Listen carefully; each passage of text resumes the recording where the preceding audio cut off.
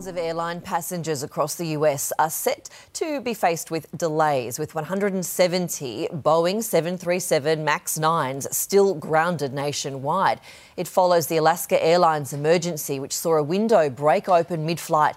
The UK has also asked that operators of the model inspect their aircraft before they're allowed to operate in British airspace. The inspections could take several days to be complete.